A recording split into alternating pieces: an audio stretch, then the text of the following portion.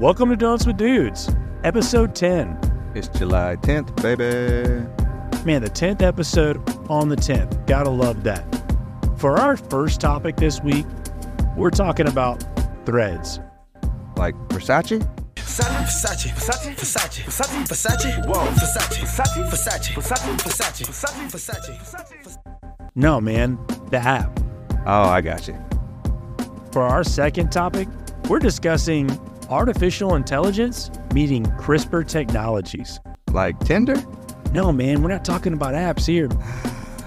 For our third topic, what's up with athlete salaries these days? Must be the money. But make sure to hang around for the end of our show as Anthony and I dive into motivation and behavior change with Dr. Alex Sullins from Tarleton State University. But before we do that, Anthony, hit him with that great intro song. Let's get it.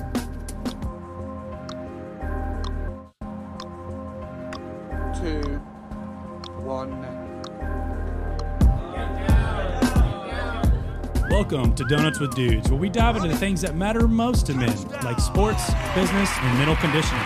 But we don't stop there. We also incorporate health topics because being a well-rounded dude means taking care of yourself. We're your hosts, Anthony and Cameron, and we're excited to bring you this show where we discuss hot topics and interview experts in their field.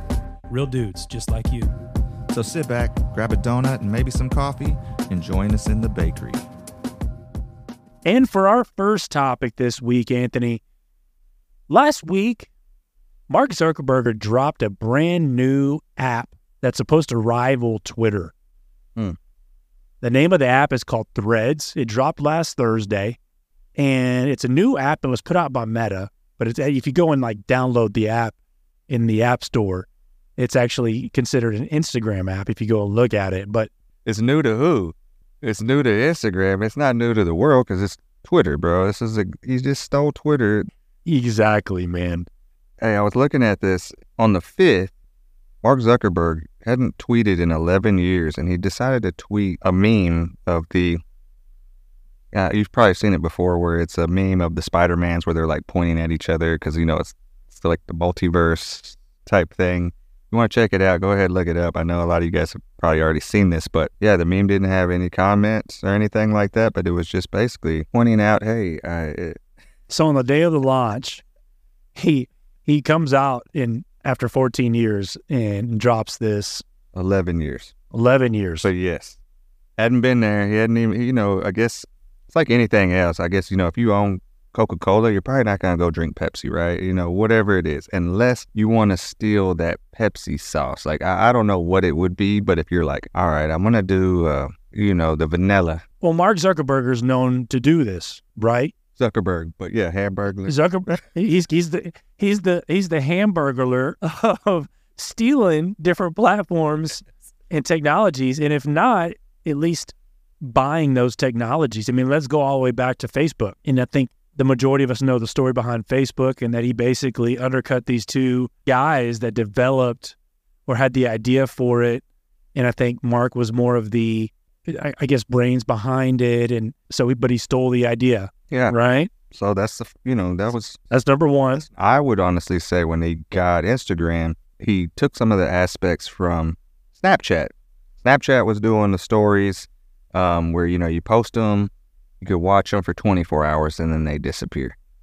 Well, then Instagram and so did Facebook started doing that. So guy's just not as creative as you think. And whenever Discord came out, he's now has like, so Facebook has like a gaming side to Facebook to try to rival Discord. And now you've got Threads, which, you know, Threads is essentially just like Twitter, right? I mean, it's the text-based platform where you can go to just discuss any type of topic that you want to, hashtag this, or tag different companies or the creators themselves on those topics and interact with them, right? Right. And so it's the same thing as Twitter. It's exactly the same thing as Twitter. And what I'm reading right now, man, is it's saying Meta just needs 1/4 of its Instagram users to join Threads to rival Twitter's user base. Well, for their first day, interestingly enough, their first day, they had over 30 million users sign up. So I'd say they're off to a good start. All you need is like one big celebrity, whether it be, what is it, Selena Gomez? if she could get on there, then they got to be working a deal behind the scenes right now, being like, I will endorse this, but I'm going to need some bread. It's happening. Yeah, man. Absolutely. There was a term that I kind of like. Shout out to the T-Boy podcast. They actually have quoted a verb for Mark Zuckerberg and the way that he does business. They actually call it zucking, which is, in their terminology, is the act of stealing somebody else's intellectual property and trying to do it himself. And so thought that was kind of funny. Mark Zuckerberg is what I'm going to call him, or the mother Zucker. Yes. Is at it again. So, dudes, what do you guys think about this story? What do you think about Threads? Have you guys hopped on the platform yet? Is it better than Twitter? What are your thoughts on it? You can hit us on any social media platform at Donuts with Dudes. You can find us on our link tree. That'll send you to all of our platforms at Donuts with Dudes as well, or email us info@donutswithdudes.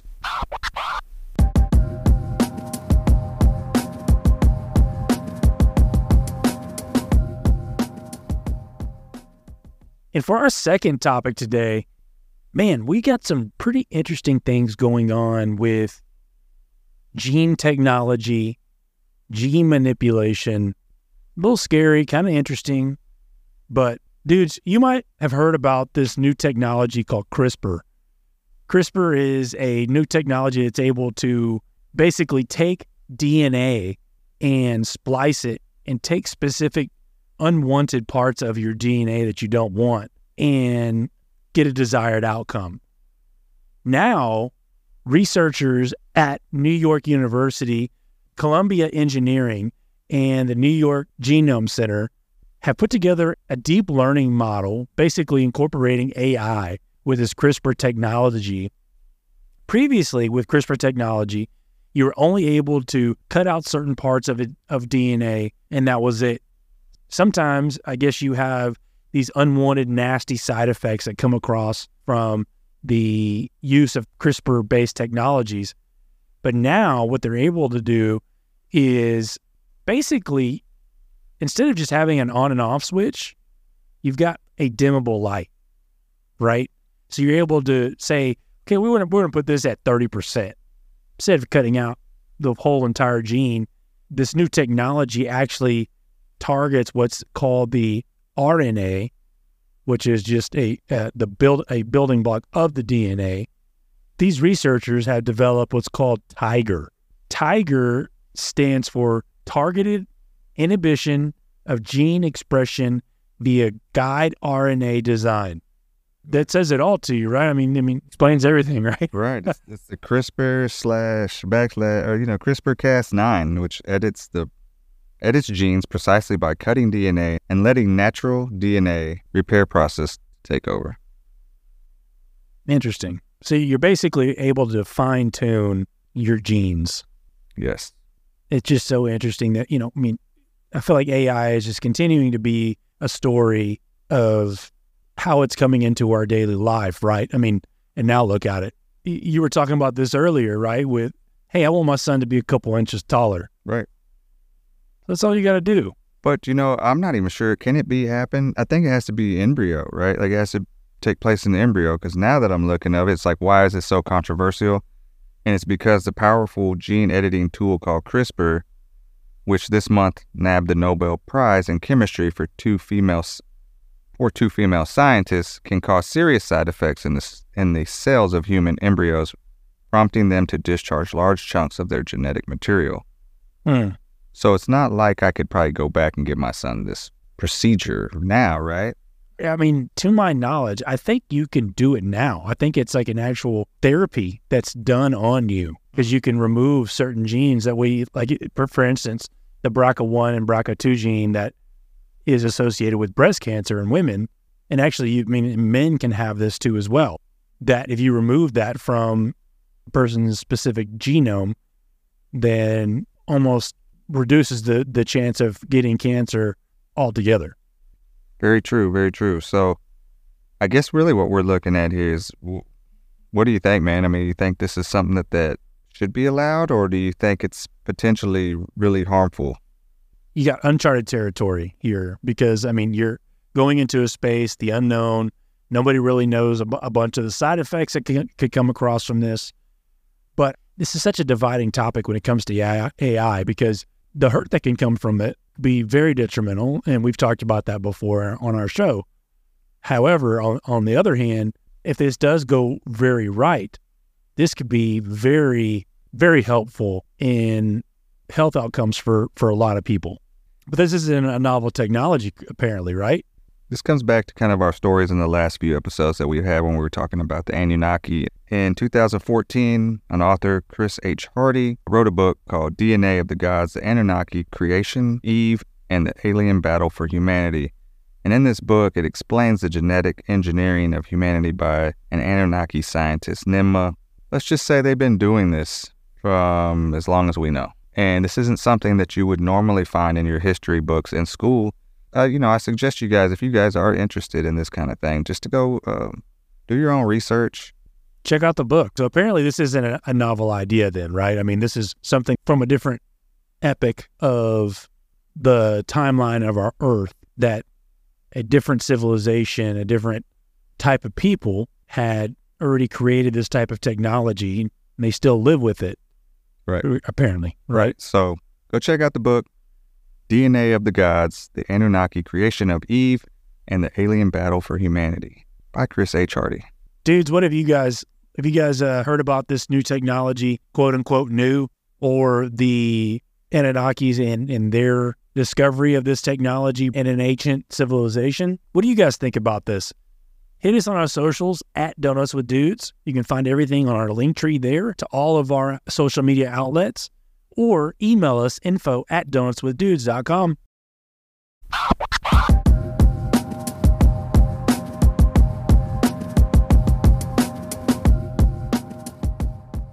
And dudes, for our final story this week, man, I just gotta say, it seems like athlete salaries these days are just astronomical, especially when you compare them to what it seemed like when I was a kid. And that's only going back to the 80s and 90s. Yeah, man, that's just crazy just to think about. What would contribute to that, you think? It's inflation? Yeah, so, I mean, let's take a look at some of the highest paid athletes throughout time, right? I mean, if you go back the past few decades, back to the 1970s, Muhammad Ali was the highest paid athlete in the 1970s, at which point he was making between $4 to $7 million a year at his peak. And he was fighting people like Joe Frazier and having the Rumble in the Jungle. And then in the 1980s, you go to Sugar Ray Leonard. And Sugar Ray at that point in time was pulling in quite a bit of amount. And when you adjust for inflation, he was making about $26.5 million a year. And then you get to the GOAT, right? Michael Jordan in the 1990s. He was only pulling in the early 90s, only $4 million a year. Even though he's the highest paid athlete of all time, before he got a new contract, dude was only pulling in $4 million a year until the 1997, 1998 seasons. And that's crazy. I remember looking up something earlier, and it was Joe Montana making early 90s, maybe 1990, $4.5 million a season. Yeah. And then you compare that to Patrick Mahomes today, who got a 10-year contract valued at $450 million, so $45 million a year. Yeah, man, that's insane. And I'm glad we're talking about this just because me and my son, we collect cards, sports cards, so we're really into, like, man, even the value of these cards are crazy nowadays too. But they had said the Backyard Breaks, they posted a meme, and it said, Fred Van Vliet, in 3 years at Houston, is set to make more money than MJ did in his entire career. Who is Fred Van Vliet? Man, that's a good question, dude. Never heard of him in my life. But he's set to make $143 million in 3 years, where Michael Jordan made $90 million in 15 years of his career. Wow. So that puts it in perspective for you. Now, I don't know what those adjusted for inflation numbers are. You just take the GOAT, Joe Montana, back in the 90s, take his salary, look at one of the GOATs right now, Patrick Mahomes, look at their salaries, and that's almost 10x in 30 years.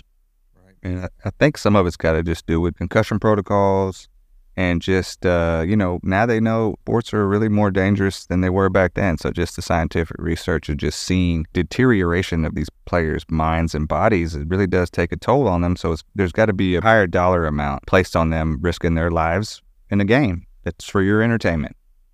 You follow the money, right? If the market will justify that a ticket costing whatever it is and seats are sold out, and that is just their cut of the revenue, then that's just where money is flowing, right? And, it's also just like the evolution of sports, man. Now you got NIL, right?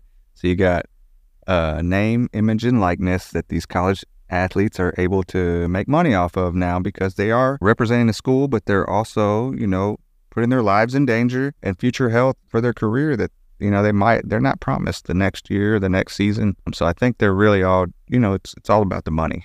I guess the only thing that kind of gets me, though, is if you take that same scale to which salaries have grown, has performance changed that exact amount? And I don't know that you could say that it's that much more exciting. As a matter of fact, you make the opposite argument that you see a lot more flopping in sports, especially in basketball and soccer. Football, there's a lot more, and for a good reason, there's a lot more, let's just take targeting, protecting the passer. You go back 50 years where a lot of these protection rules were not in place, and people were hanging their neck out on the line a lot more than they are today. However, you're making a lot more money. Yeah. Let me ask you this question. When you think of three-pointers back in the 80s, 90s, who's the guy that you're thinking of just draining threes all the time? I mean, I think Reggie Miller. I think John Stockton. Maybe a little bit earlier. They even had a video game with this dude on it. Nintendo, it was just a terrible graphics. You don't remember Jordan vs. Bird? Oh, yeah. Well, Larry Bird, yeah. So think about Larry Bird, and who's the guy that just drains threes now? Steph Curry. Right.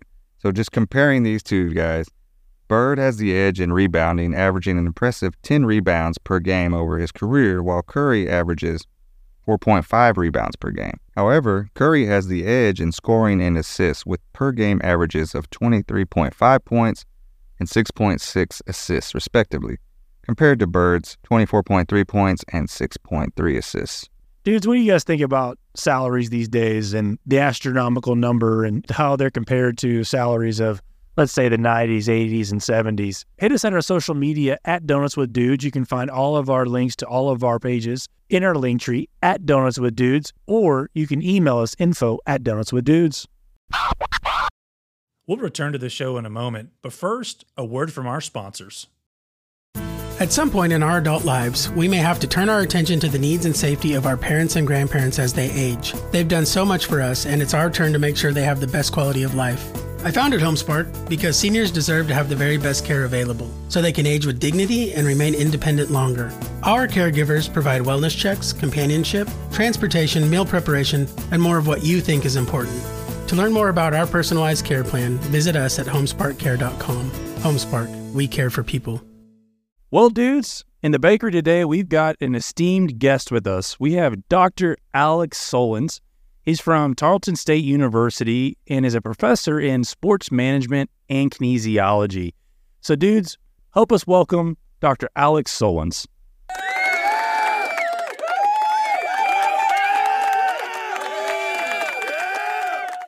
All right, thank you for having me.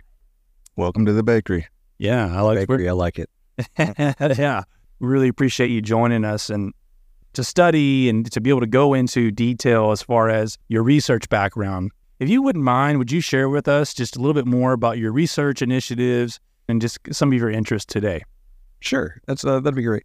So the way I look at it is, for most faculty members, you usually have some kind of, I would say, almost like a wedge, right? You have borders and you kind of fill around there. You do different things within a general idea or genre. And so mine is sports and recreation. Previously, I looked a lot at physical activity related to college students and how and why people choose to engage in sports and recreation or choose maybe not to engage in sports and recreation. We all know in relating to global health that getting enough physical activity is beneficial, but the norm is that most people don't get their recommended requirements for physical activity per day, per week. And so trying to take an approach of maybe understanding that a little better of why people do or do not. And so that was kind of my area of interest while I was working on my PhD. And so my dissertation became related to understanding this idea about motivational climates and how it relates to intrinsic motivation. So intrinsic motivation and extrinsic motivation you've probably heard of before.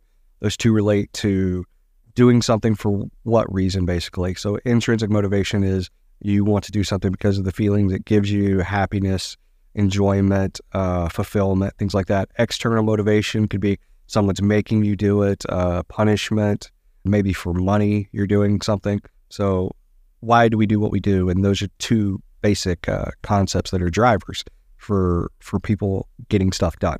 And so that's what I was looking on. So what is a motivational climate? A motivational climate is a psychological state, basically. And it relates to teachers and coaches and bosses and such create an environment in which they hope to motivate people to a certain outcome.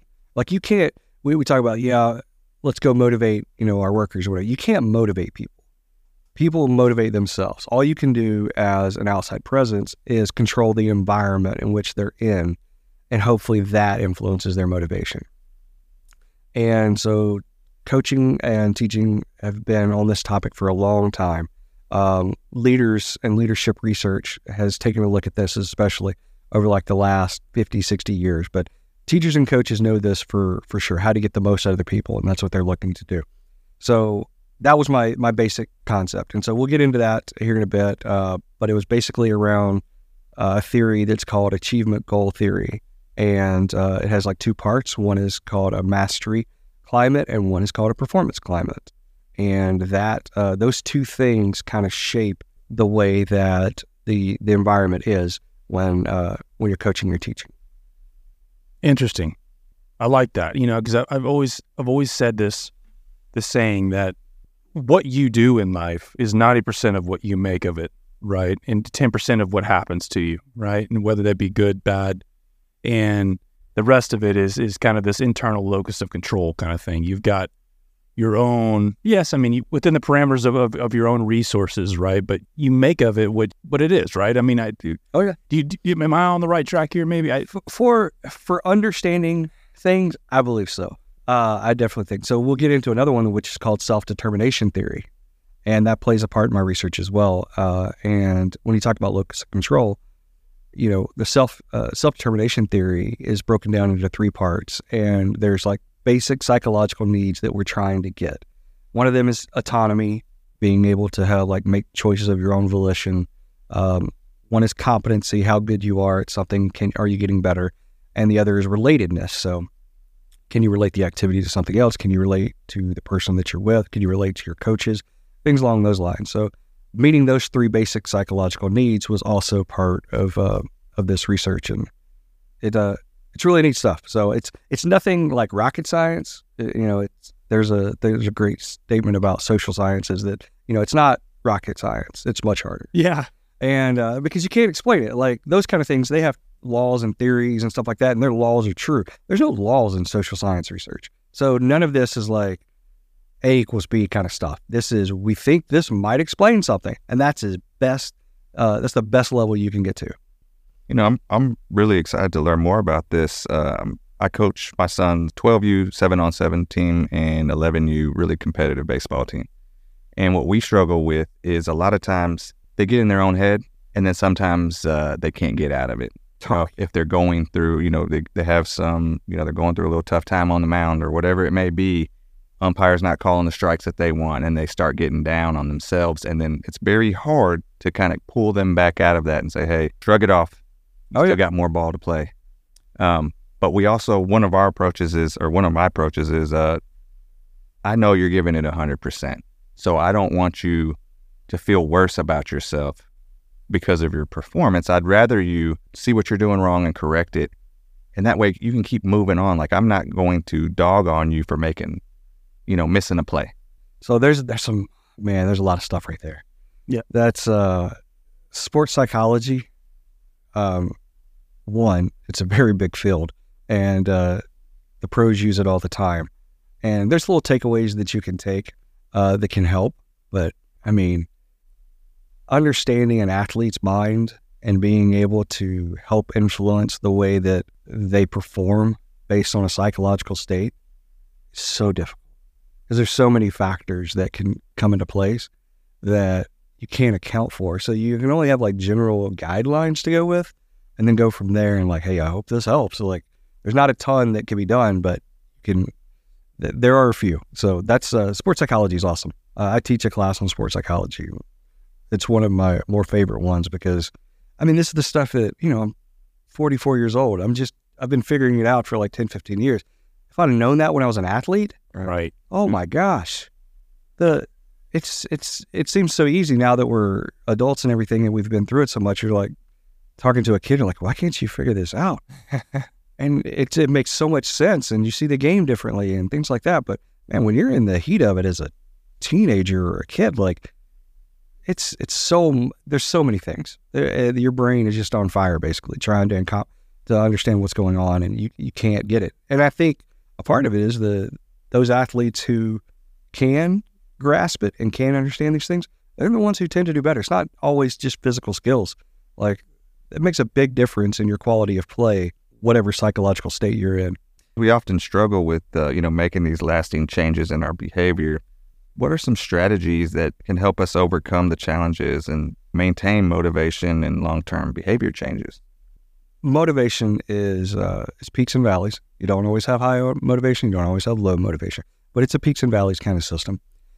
But the thing about a behavior change, part of it has to do with the totality of the effect, meaning that not just how badly you want it, but how determined you are to get somewhere. Determination and having self-discipline are probably your biggest key indicators to success.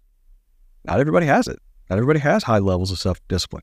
I mean, I don't. When it comes to like weight loss and stuff, I'm not very good at it. Here. Yeah, like I understand the benefits of physical activity. I know that I'm going to feel better and my mental state's going to be better and my body's not going to hurt as much. Yet I would choose to sit on the couch and watch TV. So like it's not something that's ingrained in us. And I think some people have a higher level of it. People who are like gym rats, they want to go to the gym a lot, who play sports a lot, who do all these things that are very active. They're getting something out of it that may not be the same for everyone. And so their motivation to continue that is probably easier than someone who is trying to start something who has had bad experiences. Actually, I'll flip back. So why is there, at age 12, why is there a huge drop-off of kids playing sports? Good question. I don't know. We've been trying to answer this for a long time, but I'd probably say pressure. it's one part. Puberty? Potentially. Family. Yeah, that's a confounding factor. But a lot of kids didn't necessarily have that much fun playing sports growing up. Parents put it in, they put a lot of pressure on them, they had to do these things. I mean, travel ball teams at 6 years old? Why in the world do we need, you want to bring me back. That's the one that we can talk about is travel ball. No offense. But I've been on both sides. Well, I haven't been a participant of that, but I've been on the sides of Parks and Recreation, putting those on, and as a researcher. So I've seen a couple different sides of it. And that's a different. But the point I'm making is like people's past experiences influence their future experiences. So if you don't have a good experience doing something, you're not going to continue doing it. But if you have found something enjoyable and you do see the benefits of it, you have a more likelihood of doing it again. And so that's where we talk about behavior change. If we can take the environment and put it in and create it as such that you feel good about it, you feel like you've done something, maybe, and this is where I get back to those basic psychological needs. If I feel like I have autonomy and I can kind of have an impact and choice of what I'm doing, if I can feel like I'm creating some kind of competency, I'm building a skill, and I have some kind of connection to others or maybe an event or something along those lines, my intrinsic motivation is higher. Mm-hmm. So if I'm playing on a team sport, my skills are getting better and I like playing the sport, I like playing with my teammates, I have a likelihood to want to do that again. And the problem is, not all coaching education exists where they help create environments like that. And that can really influence the future success and future commitment that person has going forward. We'll see a drop-off around age 12, and then the last 2 to 3 years of high, so it's 12 to about 16, 17, and then you see like a peak at age like 17 and 18, especially for boys, wanting to play sports again. And so you'll see like church league basketball for juniors and seniors. And you're like, where did this come out of? Y'all could have been playing this last 4 or 5 years at the community level, but they didn't want to. I mean, what was the reason for that drop-off? And then we get into college, and intramural sports are huge. Yeah. Like, what happened? Why did you stop for those 3 to 4 years? And again, some of the co-founding factors are puberty and understanding your body and understanding who you are, trying to create an identity. All those things do take a place, but there was nothing wrong with playing sports at age 16. And unless you were an athlete who continued within your games that you played, the average person dropped off about age 12 or age 13. As far as kids having fun, right? I always told myself as a coach, I never wanted to be the reason why a kid quit a sport, because I've had bad coaches in my lifetime too that made me dislike the sport. So I think that goes back to your comment about having fun, right? Absolutely. However, I know you said something about travel ball, and just to go on, it gets a bad rap. Yeah, it does. But like you said too, if you do have that experience of getting better, you like your teammates, you like your families that are around, that whole experience, that does kind of keep going with you. And for instance, we kind of gave up Little League just because we weren't getting any better. And at this point, I realized I can't help my son develop because we're actually playing down to the weakest link on the team. And sometimes when we have to focus on that guy to bring him up, the guy that's up here comes back down. Yep. So for us, it was a better decision for me and my son made it easier because he just said, Dad, I'd like to just, keep doing travel ball instead of going to Little League. And that's the key right there. It needs to be child instigated. So if the kids want to do it, absolutely, go for it. Go as high as you can go. It's the ones that do it for the wrong reason. So that's my gripe against it is I think there's a lot of people that do travel organized sports for the wrong reason. And it's not enough of those who do it for the right reason. No, the initiation almost has to be out of the kid because the requirement is so huge that they need to be a part of it. And they need to go like, I want to do this. Like my parents are helping me, but it's my decision. I want to be the one doing it. And I'm all for it. Like if you have that separates you from other kind of athletes and go for it as far as you can. I like that because it kind of brings up another topic here is you already brought up the intrinsic versus extrinsic factors of motivation, right? You're talking here about the intrinsic values and the intrinsic factors that go into, a kid's mind and keeping them involved in sports. What would you say, I guess, as far as that mix goes, as far as the power it has on the effect on someone's life, internal versus external? Which one of those is really weighted the most and I guess why? So it's definitely intrinsic. So, I mean, just think of all your past experiences, why you do what you do, right? If people have jobs that they love, supposedly.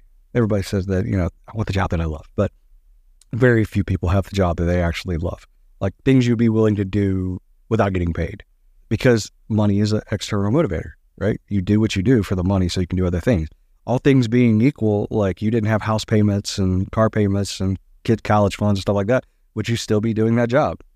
I mean, I wanted to be a professional soccer player, but I'm not there. My body gave up on me and I wasn't that talented. But all things being equal, I would go do that versus I love being a faculty member and I'm great at it in some respects.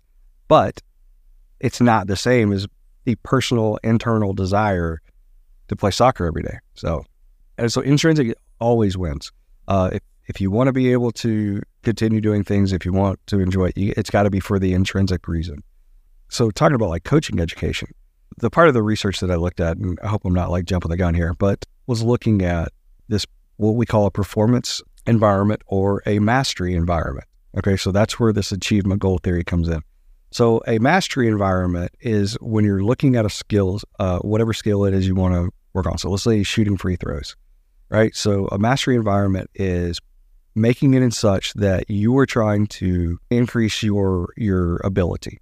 So you're gauging that against yourself, right? So maybe you shoot 100 free throws Yesterday you made 75, today you make like 77, right? So like there's an improvement in your performance on how you're doing things. Your output. The performance setting is when like you and I shoot free throws. And my goal is to hit a certain level, which is one better than you, right? Well, that kind of caps you out. Right? Like if you hit 76 and I hit 77, ooh, I won. Like, but could I hit a 85? Something like that. So the mastery level is what you're looking for. You're trying to get better in what you're doing compared with yourself. The performance side of it doesn't matter. If I beat you, but I didn't grow as much as I could grow, what's the purpose? I mean, I understand in the game environment when we get there, that's one thing. But the overall goal should be, and I can't believe I'm going to say this. It's like Nick Saban's The Process, right? He's a great coach and all, but he's got it down. Like, I mean, I think all coaches do have this. It's not, rocket science here. Like I said, everybody understands that the ultimate goal is to get better. But the way you go about it is you're not necessarily just trying to outperform the other competition. You're trying to get to that level that is the best for you. And so how do we create environments that are mastery in their focus? And so what I was looking at was trying to understand if those three components, autonomy, competency, and relatedness, were maybe like the sub-levels of that motivational climb, right? So it was like, well, okay, am I just going to count my free throws? Is that all I'm doing to learn if I got better? Well, so what if we created a spot where you have autonomy and you get to choose the drills that you want to do? So one of the things about youth sports, kids always complain about having to stand around too much in between times, right? So instead of doing one drill, you have stations. And so they move through stations. They're always active and they're always doing stuff. It's a great way to get physical activity up during the practice time, but it's also a way to keep them engaged in what they're doing. So, but a kid gets to decide where they want to do and what level. You're not just telling them you go to A to B to C. You're like, you got to hit all four of these, whatever. You pick out what you want to go do and go do it. 9 times out of 10, they're probably going to choose what they want to do first. And that's where they're going to go. They had choice in it. They feel better about it. So you give them autonomy. So that can help. The competency, again, how are you comparing against what you did yesterday? How are you comparing against what you did last week in your last game? And then relatedness, how does that influence your teammates? How does that influence your coaches and the relationship you have? We talk about non-parent adult relationships with youth, right? So we've all had a coach in our lives, a teacher in our lives that was very impactful that wasn't our parent. So that kind of relatedness has an influence on the environment.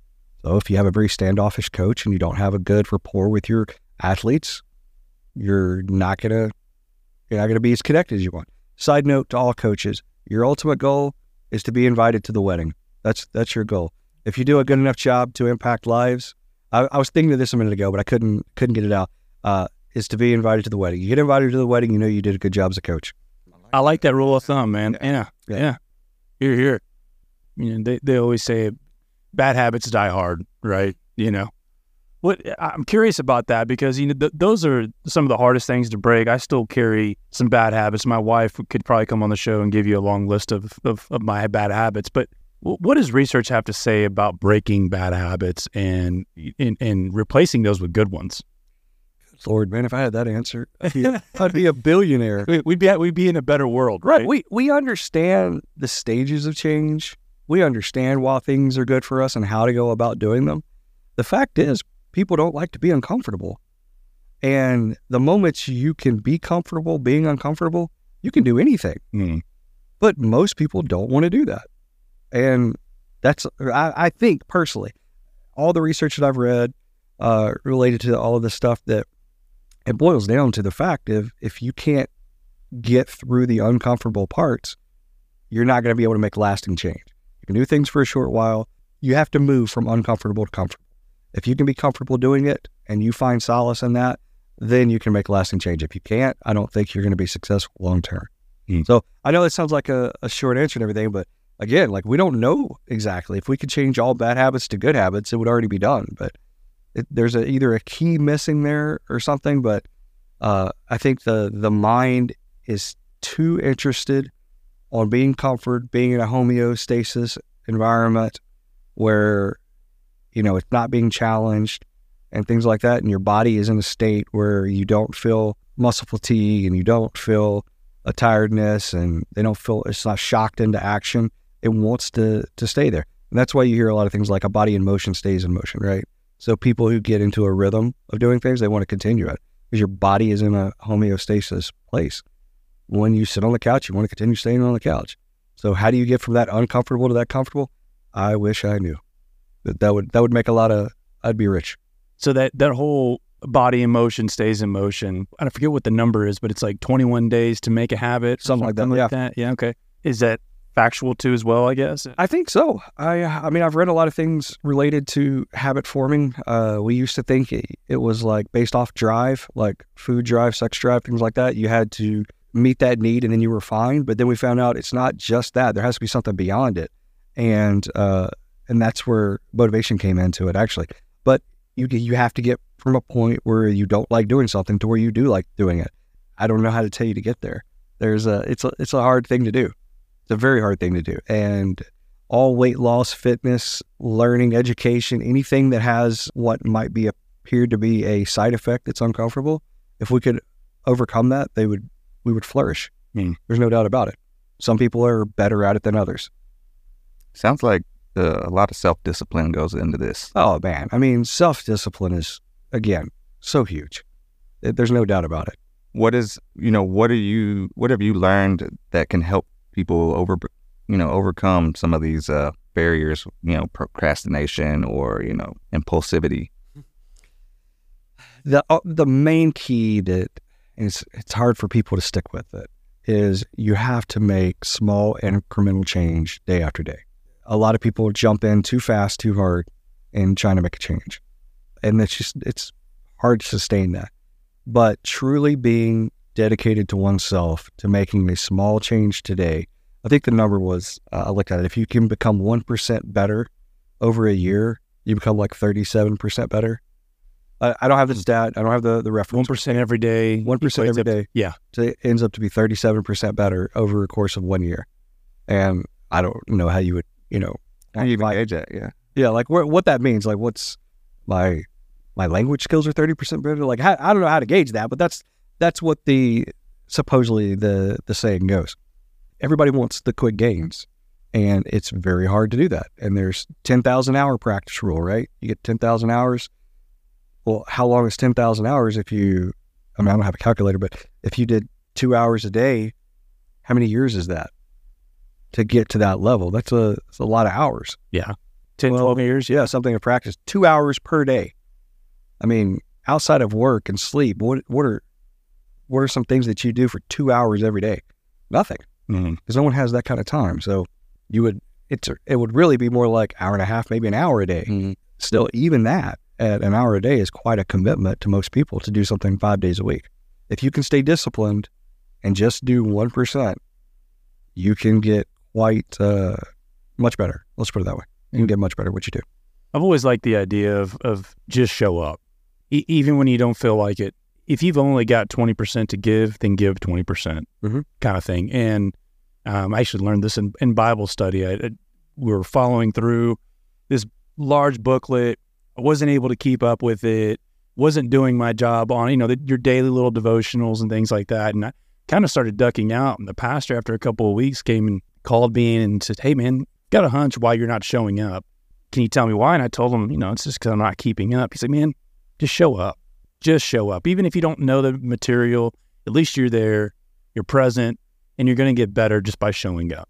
Obviously, this may not translate into the whole sports aspect. You're going to have to put in the work. You're going to have to put in the practice. Yeah. But I think part of that is even when you don't want to go to practice, even when you don't want to put in those couple extra hours, and you don't have the mental capacity to do it or physical capacity, just show up and give what you've got. And that's what I would say is what separates people. I don't think everybody has that. Yeah. And so the mentality to just show up even when you don't want to, I think is a separating factor in an overall outcome of what you're looking for. If you can push through that from uncomfortable to comfortable, I think it makes a difference. But I don't think most people have that mentality. Yeah. Well, Alex, we've enjoyed our time with you today. The last thing that I really want to touch on before we send you off is We're a podcast that is geared towards men and trying to make them smarter and better every day, right? And that's the goal of our podcast. And if you could send us off, obviously there's an element of social support that comes into lasting change, motivation factors, things like that. Is there anything that you can give us that would just encourage us or could be a driving factor to getting somebody involved, whether it be on a social setting, a supportive environment that would be conducive to someone's betterment of their life and making positive behavior changes?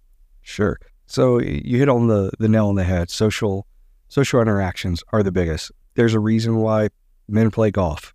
There's a reason why we have trips like that and stuff, because we're social creatures too. And we like to be around people who like what we like. And so if you want to try a new skill and you want to be successful with that skill, start making some friends with people who do that.